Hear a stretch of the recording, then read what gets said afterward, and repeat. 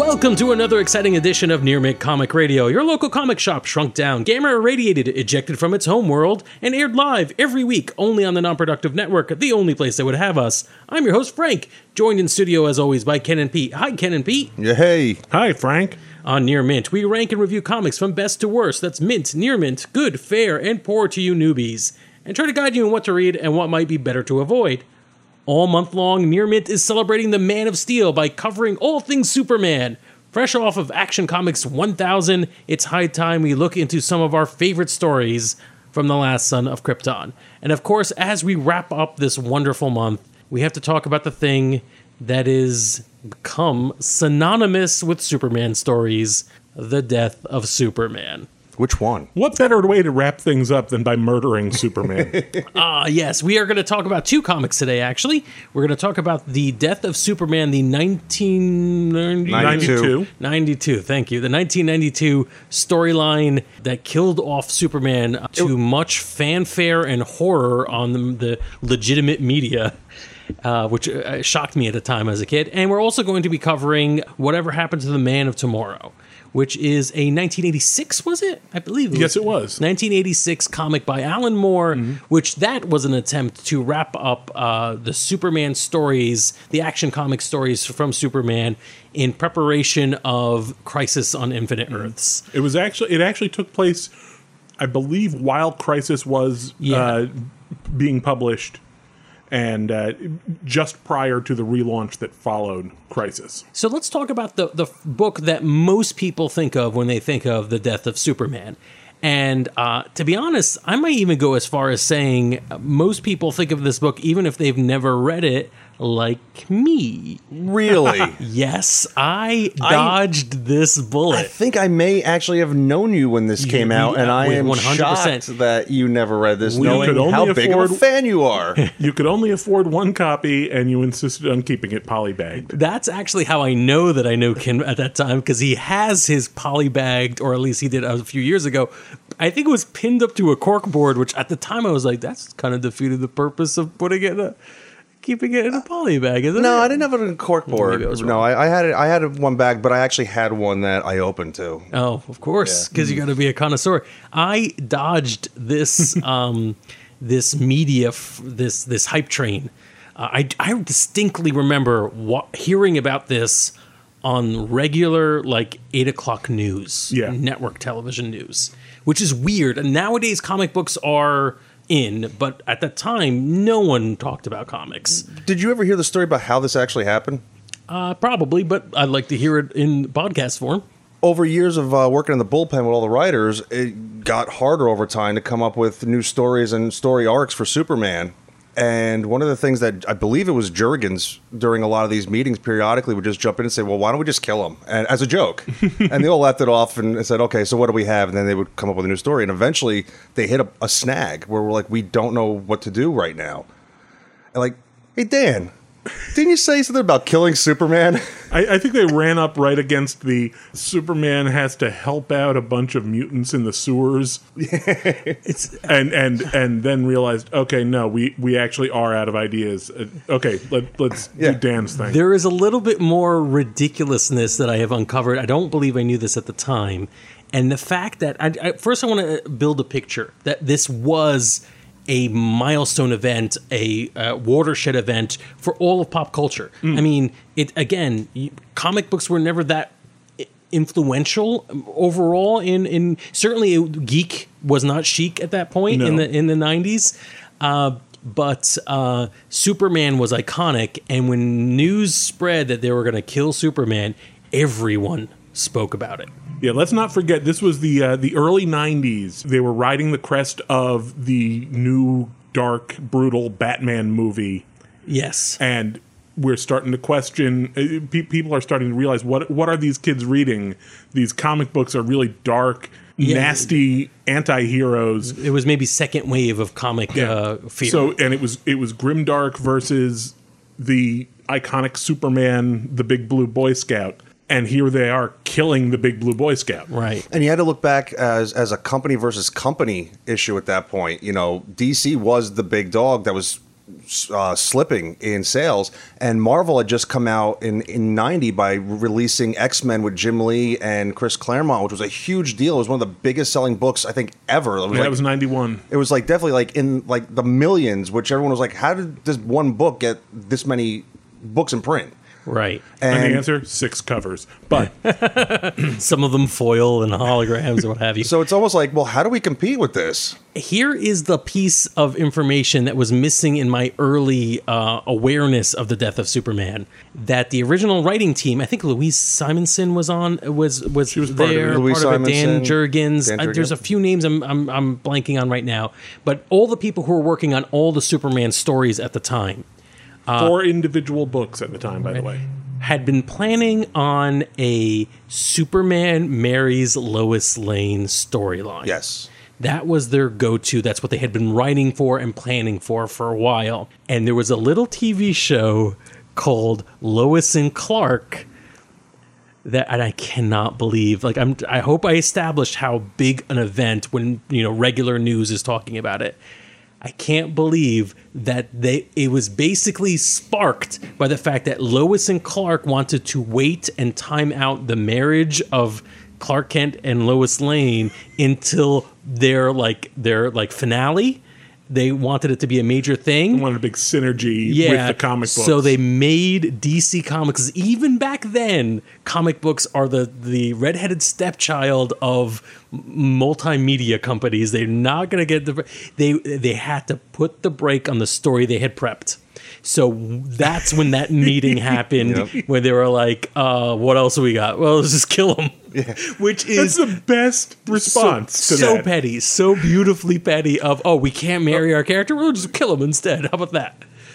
Yeah, Can you believe it? That is insane. And then afterwards, the media hype because of the announcement, which I'm sure upset the producers of Lois and Clark, The New Adventures of Superman. But that show ran for 4 seasons? Like, I don't think anybody thought that show was going to run that long. And I can only assume that the death of Superman was one of the things that brought it back into the public eye and actually gave it ratings. Possibly. I mean, anything else kind of makes sense, I guess. I mean, it was kind of okie. So I remember at the time not wanting to do this because at this point I was aware that things in comics aren't permanent, which is a weird thing to say. But at the time I was just becoming like, this isn't going to last. And it felt kind of like a publicity stunt and also insulting because Superman was Superman and I did not want to see him die in this way. So I refused to read it. It was definitely very easy to see this as a crash commercial money grab. Even as a child. How about you two? How did you, what are your memories of encountering this story? I remember, again, hearing it on the news. I was like the 5 o'clock news coming home from school at one point, I think, and being like, wow. And I'm like, I might have to start reading Superman. That was kind of my reaction, too. I heard about it on the news and thought, I don't like Superman books that much, but this seems important. Yeah, I can't remember whether or not... I don't think I was a reader in the 90s, which is, I guess, partly, a theme we keep coming back to on these Superman books is both it's tied to nostalgia and memory, that these are like long-standing characters you care a lot about, but at the same time, it's very easy to fall off the wagon. I don't know what that means necessarily, but it did mean that at the time, even the comic book like conversations I saw was... You got to read this just for the event, not necessarily because it's a continuation of a story that mattered. Right. Yeah, I've always been kind of the school where I'm curious when you have even these big, money grab events, the stunt writing. I'm always curious to see how they pull it off. Right. So let's talk about how they pulled it off. My first read through of this, did you guys read it at the time? Did you both? I was getting the books each week when they were coming out. I only read the Death issue, Superman number 75. I see. So, I was surprised to find out, and of course, full spoilers on everything we're going to be talking about. Superman dies at the end. Was that Doomsday... there was no explanation. This was not the tail end of an arc where we already knew who Doomsday was. Doomsday was a character created out of whole cloth because it would seem like a good character to pit up against Superman. Someone who wasn't a Luthor, a brainiac, which I actually meant in the generic term, but a person who uses intellect to get what they want, a bruiser. Well, it goes back to the whole 90s era of the extreme character, the Yep. powerhouse, bludgeoning type villain or character in general. with spikes and protrusions all over his body. Yeah, I remember being disappointed by that and thinking, oh, you know, how of all the ways you can kill Superman, he's supposed to be impervious to physical harm. How are you going to create somebody that just punches him to death Right. Yeah. I could imagine that. I out was of nowhere? what I didn't expect from this story was how nebulous and floaty it was. It exists in like a continuity that doesn't matter. There's no explanation of where Doomsday comes from. There was a little bit in the first few issues or the first few panels of there's an underworld of mutant monsters that seems to have been a storyline that was going on through Action Comics at that time, but Right. that's quickly resolved. And then everything else that happens with this giant monster that's getting ever closer to Metropolis and being pitted up against Superman exists almost in the ether. Like it doesn't have any continuity. There's no gravitas to it. It's really just a big bad is making his way to the city, and Superman is trying to stall. Actually, it's not even Superman. It's Superman and various members of the Justice League. It was the C-list Justice League at the time. Yes, trying to like put barriers between this unstoppable juggernaut of a creature and Metropolis, but there didn't seem like there was any other consequence. There's no storyline, no plot development, no worry about like the friends of Superman. It was pretty much what it was on the page. It was just a monster was coming, but this one is actually super strong. Two things on that. First off, I mean, there's been a lot of backlash over the years saying that, yeah, this thing came out of nowhere with no backstory and just beat him up. I always liked it in a weird way, being the horror fan I am, and looking at it from like the Halloween standpoint. Michael Myers is scary because we don't know who he is and how anything happened to him to make him the way he was. He was just a merciless killing machine with no morals, nothing. You know, and from that perspective, I kind of appreciate it. Even back then when I was a kid reading it, I kind of saw that.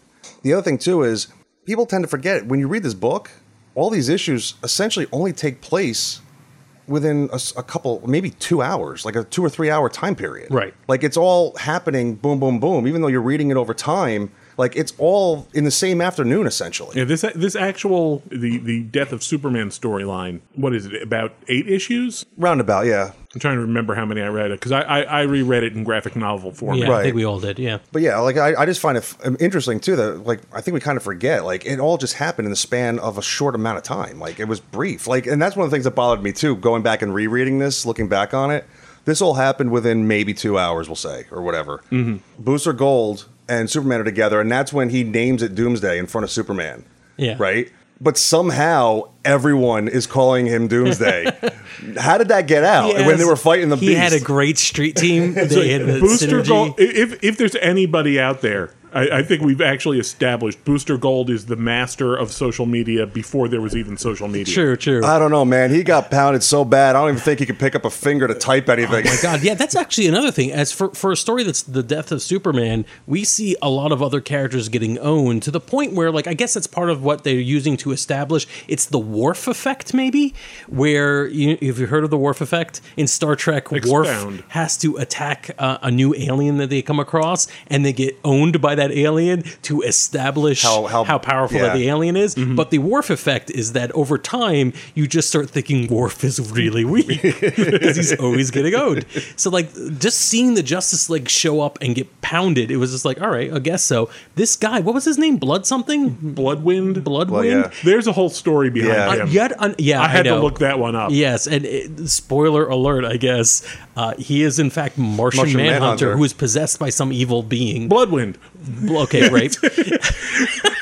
It's nonsensical, and it's one of those classic things that we've encountered a lot, both in Infinity Month and in the Superman exploration of comic book writers not realizing they're writing watershed moments. They're like, oh, we're just going to kill Superman or something. It'll stall before Lois and Clark gets to its final season. Meanwhile, it's become super iconic. There's an animated movie, another animated movie coming now, out. yeah. And all these things are happening, but when you go back into the records, you're like... You got to read Bloodwind. You're going to read about Bloodwind and trying to make Bloodwind and Sleepwalker a thing. That wasn't going to happen. And Guy Gardner is just pathetic. All the C-list characters in this, you just hate them. You hate them, and you hate the way they talk and the way they act to each other. That's my... I'm curious, too, with an event like this...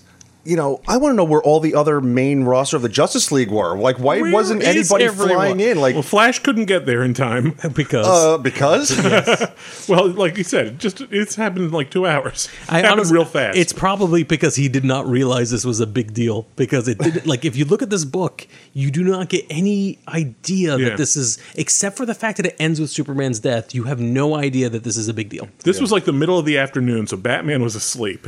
Yeah, I'm like, why didn't Bruce just hop in a jet and get there in 20 minutes? You know. Wonder Woman was not on speaking terms with Superman. At the I think moment. Wonder Woman was not on speaking terms with the rest of the Justice League, because how ridiculous was the Guy Gardner calling one more female teammate babe, and I was gonna just walk from the book, drop it. Oh, I get it. He's a pig. Yes, it's just, and everyone that really hasn't changed either. No, but but everyone kind of just speaks with the same ridiculous tone. No one treats this book as if it were important. And I'm like, at some point, folks, you had to realize, oh right, we're killing Superman. We gotta that people could are have check been my work. That could have been a very interesting thing had they marketed the thing differently. Sure. If this was a thing that you didn't realize was going to end with Superman dying. That could have been a real interesting storyline, but there's absolutely no way to do it with the way they marketed it. Yeah. Because actually, I believe the original storyline when it was printed was not called The Death of Superman. It was called Doomsday. Superman Doomsday, maybe. Yeah. I can't remember anymore now. But when the final book is going to, you have to buy it in a black poly bag with a Superman logo dripping with blood on the cover. Yeah. It kind of gives away the ending. Right. Maxima was pretty cool, though. I kind of liked her. She was all right. She's all right. Surprisingly, for the character that came from another world to stalk and mate with Superman. Oh, Yeah. Lord. I didn't know That was her that. origin. All right. She makes passing reference to it. Oh, God. All right. But again, for the 90s, you didn't really see a lot of female strong characters like that. Essentially, that was taking charge. Let's talk about some of the high points of the book, because there are plenty.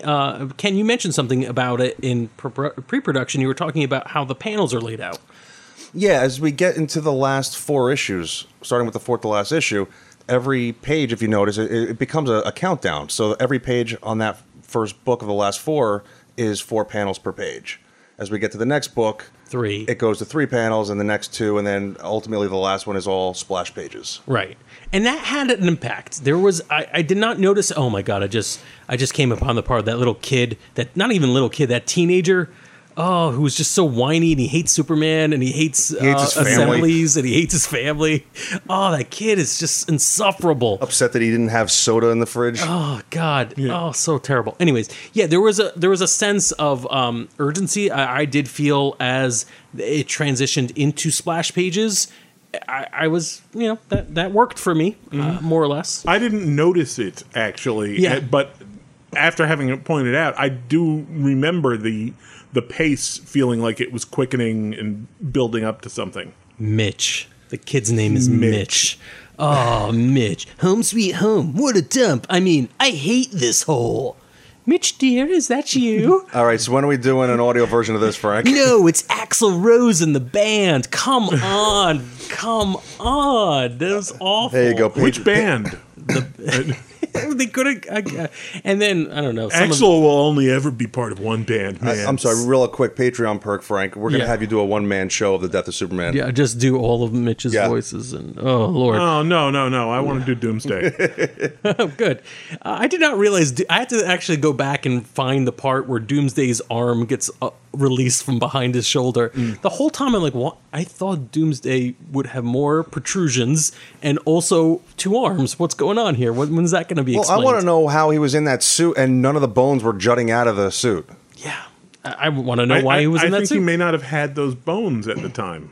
Yeah. So they just sprouted out within a matter of like 20 minutes or I an think hour? that's the gimmick. Is they that, do actually show a little bit of him evolving. Yeah, in that as first things go. panel when he's beating his way out of the prison. Yeah. We're never I thought- explained in the story. I thought that was that was something that was later added on. The fact that Doomsday continuously evolves. Yeah. But going back and rereading it, I'm noticing those protrusions on the spikes on his hand get longer. Oh, right. okay. So I'm As he curious. uses them. I'm curious as to whether that was intentional or not. I'd love to hear the origin of this. But for me, the takeaway for this book, at least, is that I am shocked something so iconic to the brand of Superman has such meager roots. And honestly, I'm a little disappointed in that. Because now you can't do a Superman story because it's really hard to do a good Superman story, apparently. And you can't do it without somebody eventually saying, you know what we should bring out? Death of Superman. And that kind of feels... Imagine if Spider-Man can only be told with a Clone Saga button. It's like, oh, God, we only have Clone Saga? Or every other thing turns out to be like Spider-Man No More. Yeah, it just... Or if, like, every time you tell a Spider-Man story, you recap his origin. Yeah, and wait. that's a good point because there are certain elements in these characters that are iconic, usually the origins of Batman, Superman, Spider-Man, whoever. It does explain... You got a point. That does explain where Spider-Man started and where he goes afterwards. But this is telling the end every time. Yeah, and it's not necessarily... Maybe not even a story worth telling. And for me, I've heard it retold so often that I could say that the retellings are better often, even though they're not great. I don't know. I guess since I'm doing it, my review for Death of Superman, after waiting, what, more than 20 years? How many years has it been? 92, so 26 years. After more than a quarter of a century, I'm going to give this a... Fair. Okay. Honestly, I would give it a good if I'm like, it depends. Maybe you'll like it, maybe you don't. That's usually where my go-to is for good. But I think you'd be better served not reading this. If you actually like Superman as a character, you're not going to miss anything. I didn't feel like I got any more insight from this character now knowing a few panels and a Wikipedia article would have filled it in pretty well for me. Okay. Oof, I can't believe that. Wow. I mean, this, when you boil it down, is the story of Superman trying to stop a guy who's trying to go to Metropolis to see a wrestling show. Correct. I want to change my rating of this book. Yeah. Okay, good. Because you almost talked me down from a near mint to a good. But I think the story is too iconic. It's something that is required reading. And on that basis, I'm going to give it a near mint. Okay. It definitely holds up to the standards of the 90s. Fair enough. Your mileage may vary in these days. Wow, I thought I was going to be the only one to actually say that. I'm sorry. No, it's fine.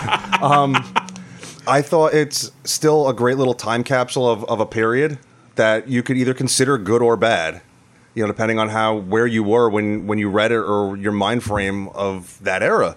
But I think it's a fast-paced story. I think it's a fun read to a degree. I love the action. I love the momentum, and it still holds a place for me. I'm going to go near mint. Very cool. Fair enough. It is an iconic story. So iconic, in fact, that we're going to actually give you a little bit of a sample of an actual news broadcast from the early 90s that talked about Death of Superman in as alien a language as they could, as if they were talking about people's heads screwed on backwards. And we're going to come back with another take on this iconic story. Man of Steel has proven to be as vulnerable as the mere mortals who've looked up to him for more than half a century. Superman died Wednesday. East Greg Agnew reports on a world without the first superhero. Yeah, I'm saddened and disappointed by it. I feel like what they're going to do now is probably bring him back in a sort of like a more modern, a little less interesting version. That's a terrible thing. One less fantasy figure. I mean, what are us women to do? Who can we look up to if not Superman? Superman meets his demise at the hands of supervillain Doomsday in the 75th edition of the popular DC comic. There's a big fight between a character called Doomsday and Superman is trying to protect Metropolis and his friends and Lois and the other superheroes, and makes the ultimate sacrifice. Experts say the ultimate sacrifice could be profitable for collectors. It usually depends on how quickly a comic sells out. Well, it depends on how many people want the particular issue.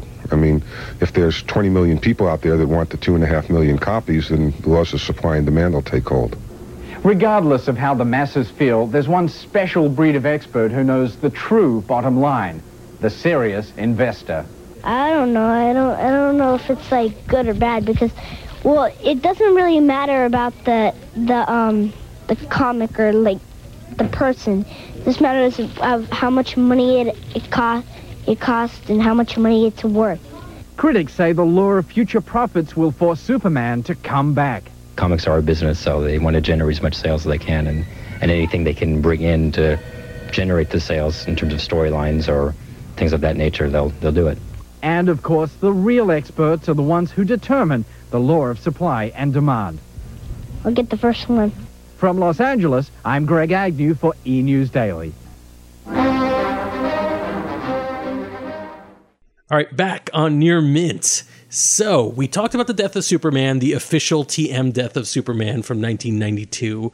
But there was an earlier death of Superman sort of story. At least another final tale, quote, final tale for the Man of Tomorrow. And that is Whatever Happened to the Man of Tomorrow, a 1986 book penned by Alan Moore and sort of a treatise on the end of, I believe, Action Comics. It was the wrapping up of Action Comics. What it was Crisis on Infinite Earths was in the process of coming out. Right, and a little background on that is just... Yeah, it was a DC-wide event that was going to collapse all the weird alternate realities that DC had into one single reality, and you wouldn't have to worry about all these different continuities. Yeah. And all of the comics were going to basically start over, launch fresh.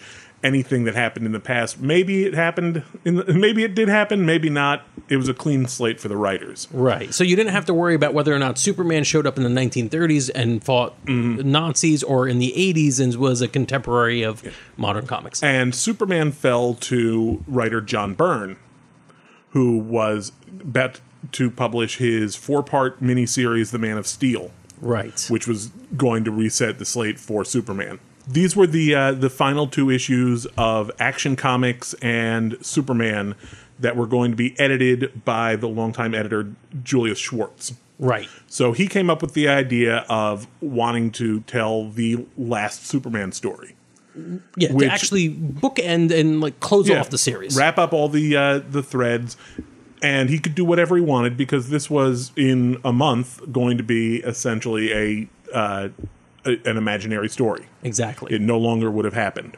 So he went to Jerry Siegel. That's right, who contractually was not able to write this last story. Because that would have been a wonderful bookend. That would have been Jerry Siegel wrote the first Superman story. He would have wrote the last one. Yeah. And it would have been very interesting. So they went to some hack artsy dude who apparently physically threatened Julius Schwartz. Really? Yes. In the graphic novel version of this, there's a foreword by Julius Schwartz telling the story of how this book came about. And he says he was at a convention with Alan Moore, and he was telling him about the idea and sort of feeling him out. And he says Alan Moore stood up, put his hands around his throat, and said, "If you don't let me write this book, I'm going to kill you." Listen. Which, from what I know of Alan Moore, I would not just dismiss that as a joke. Let me just state, I know I'm a fan of Alan Moore's work. That's not entirely true. There are books that I haven't liked. There are books that I really like. And I know maybe at some point or other, I made myself appear to be a super Alan Moore fanboy, and he could do no wrong. I can't wait to review this book. Okay. Well, real quick, history-wise, because I forget. Is Alan Moore writing this pre or post Watchmen? I think it's it's post Swamp Thing. Okay, yeah, okay, so he was yes. already writing Yes. for DC and doing some stuff for them. So it's already still, either way, it's still an interesting guy to actually bring into Superman lore. Right. And the cool thing about what Alan Moore did in this project, not to start pre-editorializing or whatever, is that he did pour over the entire history of the sometimes incredibly wacky Golden and Silver Age Superman stories and attempt to pull out the most important things and address them. I was just going to say that Watchmen was published from September 1986 to October 1987. So he must have been working on both of these books at the same time. Wow. Insane. So Which actually casts Watchmen in kind of a new light for me. Yeah. So the interesting thing about this book is that it is very much written in a Golden/Silver Age style. Yeah. Especially comparison to Death of Superman, it feels more dated in its art style, and the art was mostly by Kurt Swan, who was a longtime Superman artist, and also in the subject matter and the language used. In this, Superman finds that the normal pesky villains in his repertoire are becoming super violent and deadly, including the toy pranksters, I think is what they're called, the fearsome funsters. Yeah, ridiculous. Toyman and the Prankster, I believe. Yes. Luthor and Brainiac come back and join forces in interesting ways. Even Bizarro returns, and Bizarro at the time was very much like a nuisance character. He's a funny, backwards talking, weird guy. I didn't realize even back then he was wearing the number 1 on his chest, or the medallion or whatever. Yeah, in fact, it's the Flavor Flav number 1 over. Yeah, and I think it was like an early thing, a super early thing that Alan Moore purposely brought back to say, I mean, this is 86. It's not that early in comics. All these little signatures are intentionally brought back to get a certain aesthetic that makes you feel like this is a Superman legacy book. I really did like the just while we're talking about Bizarro, I liked the way Moore took the concept of Bizarro being the opposite of Superman to its like ludicrous extreme.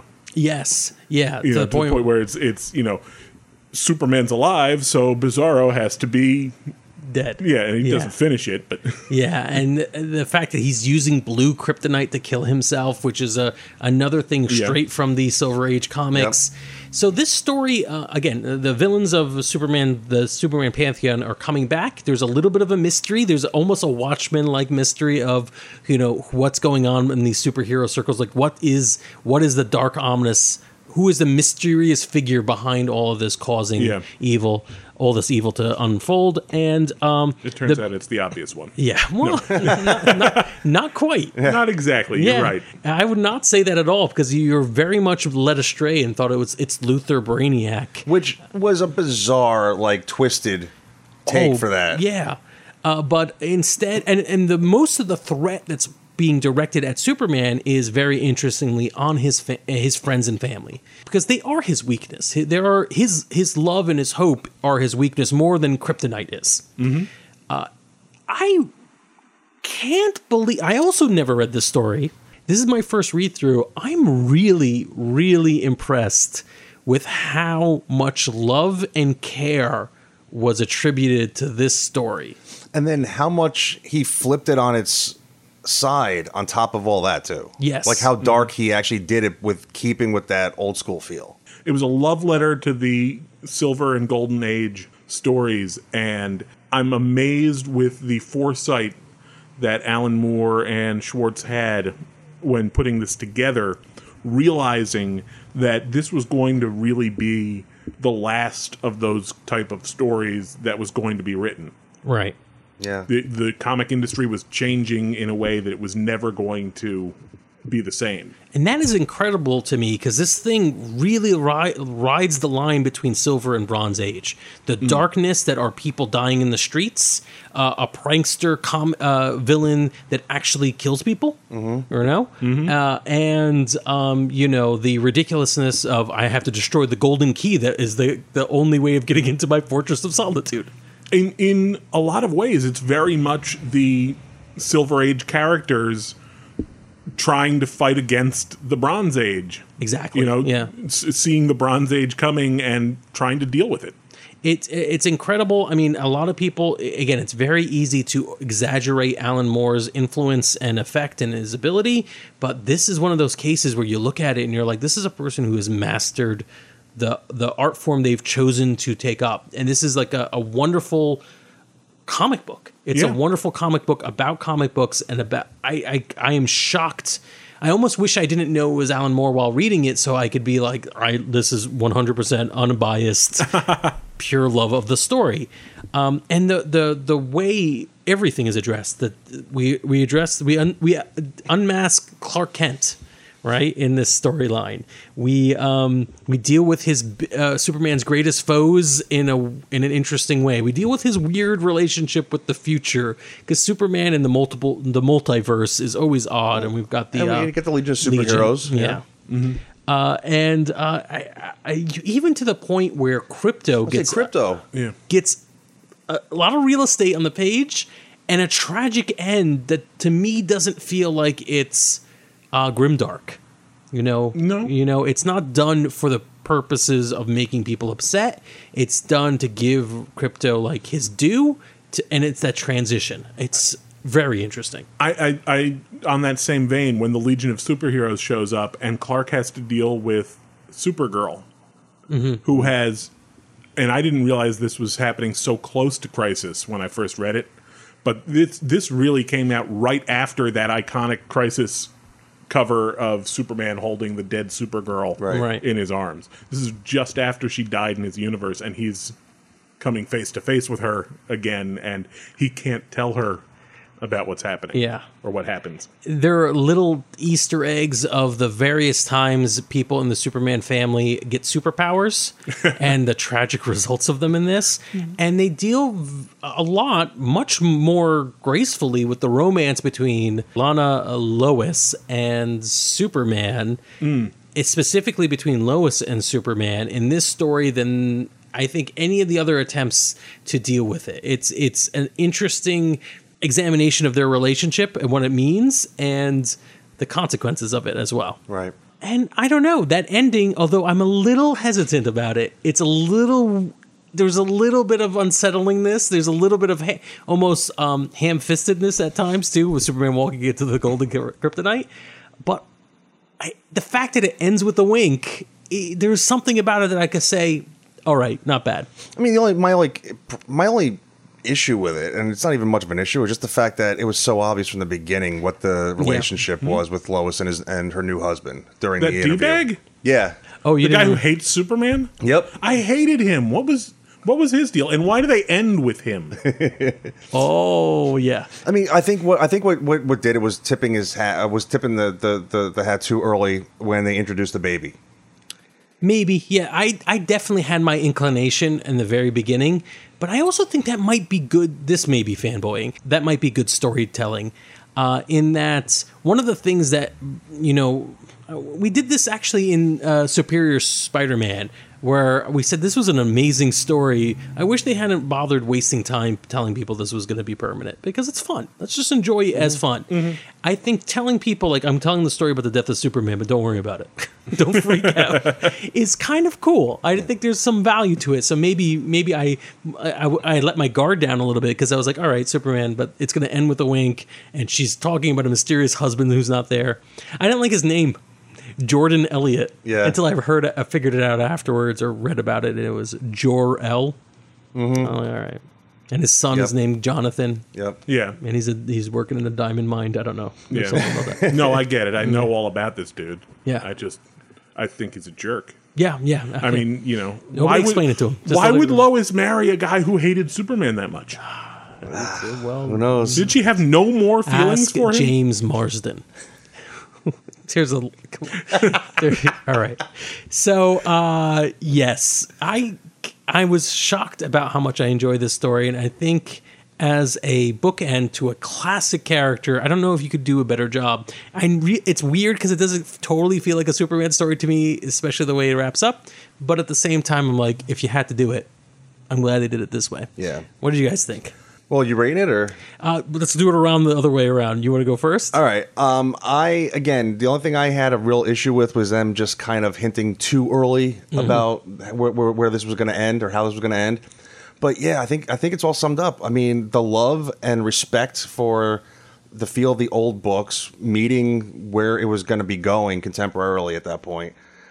Again, just like the first book we did, for me, it's a weird, cool time capsule that I think is better written and developed than what we just had discussed in the last book. I think I might actually have to go min on it.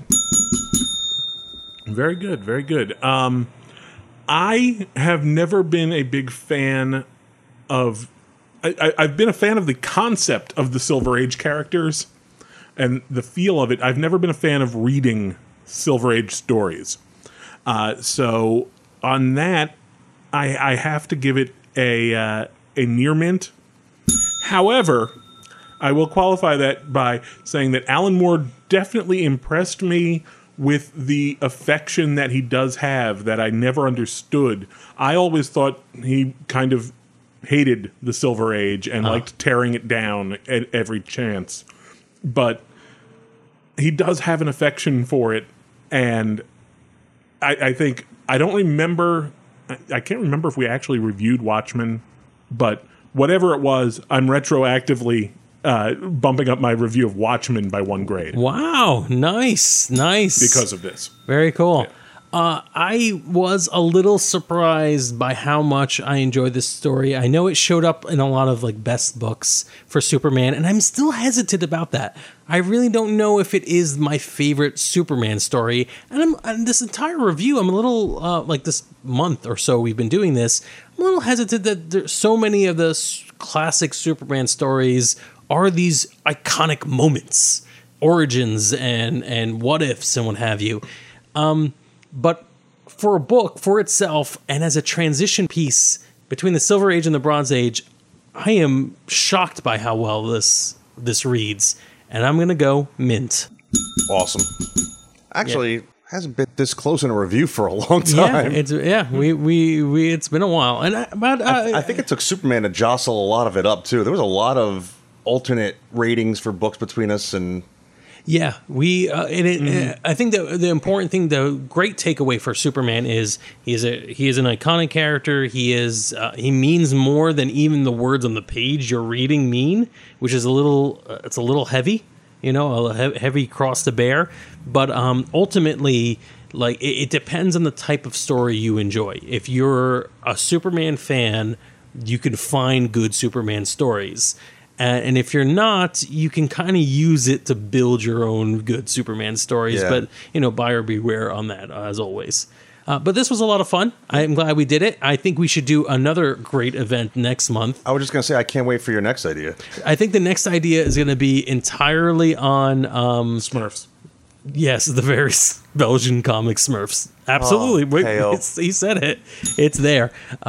Did you say all Peo? If you are looking forward to us reviewing Smurfs, I guess, why don't you like and follow our show? Give us a 5-star rating because it would help us so much get the word out. Nonproductive is a listener-supported radio station. Go to our Patreon at patreon.com/nonpro for more wonderful bits, including a Patreon special where I will read The Death of Superman, specifically what's his name again? I forgot his name already. Mitch's lines in the most Mitchy voice I could think of. It'll be great. It'll be awesome.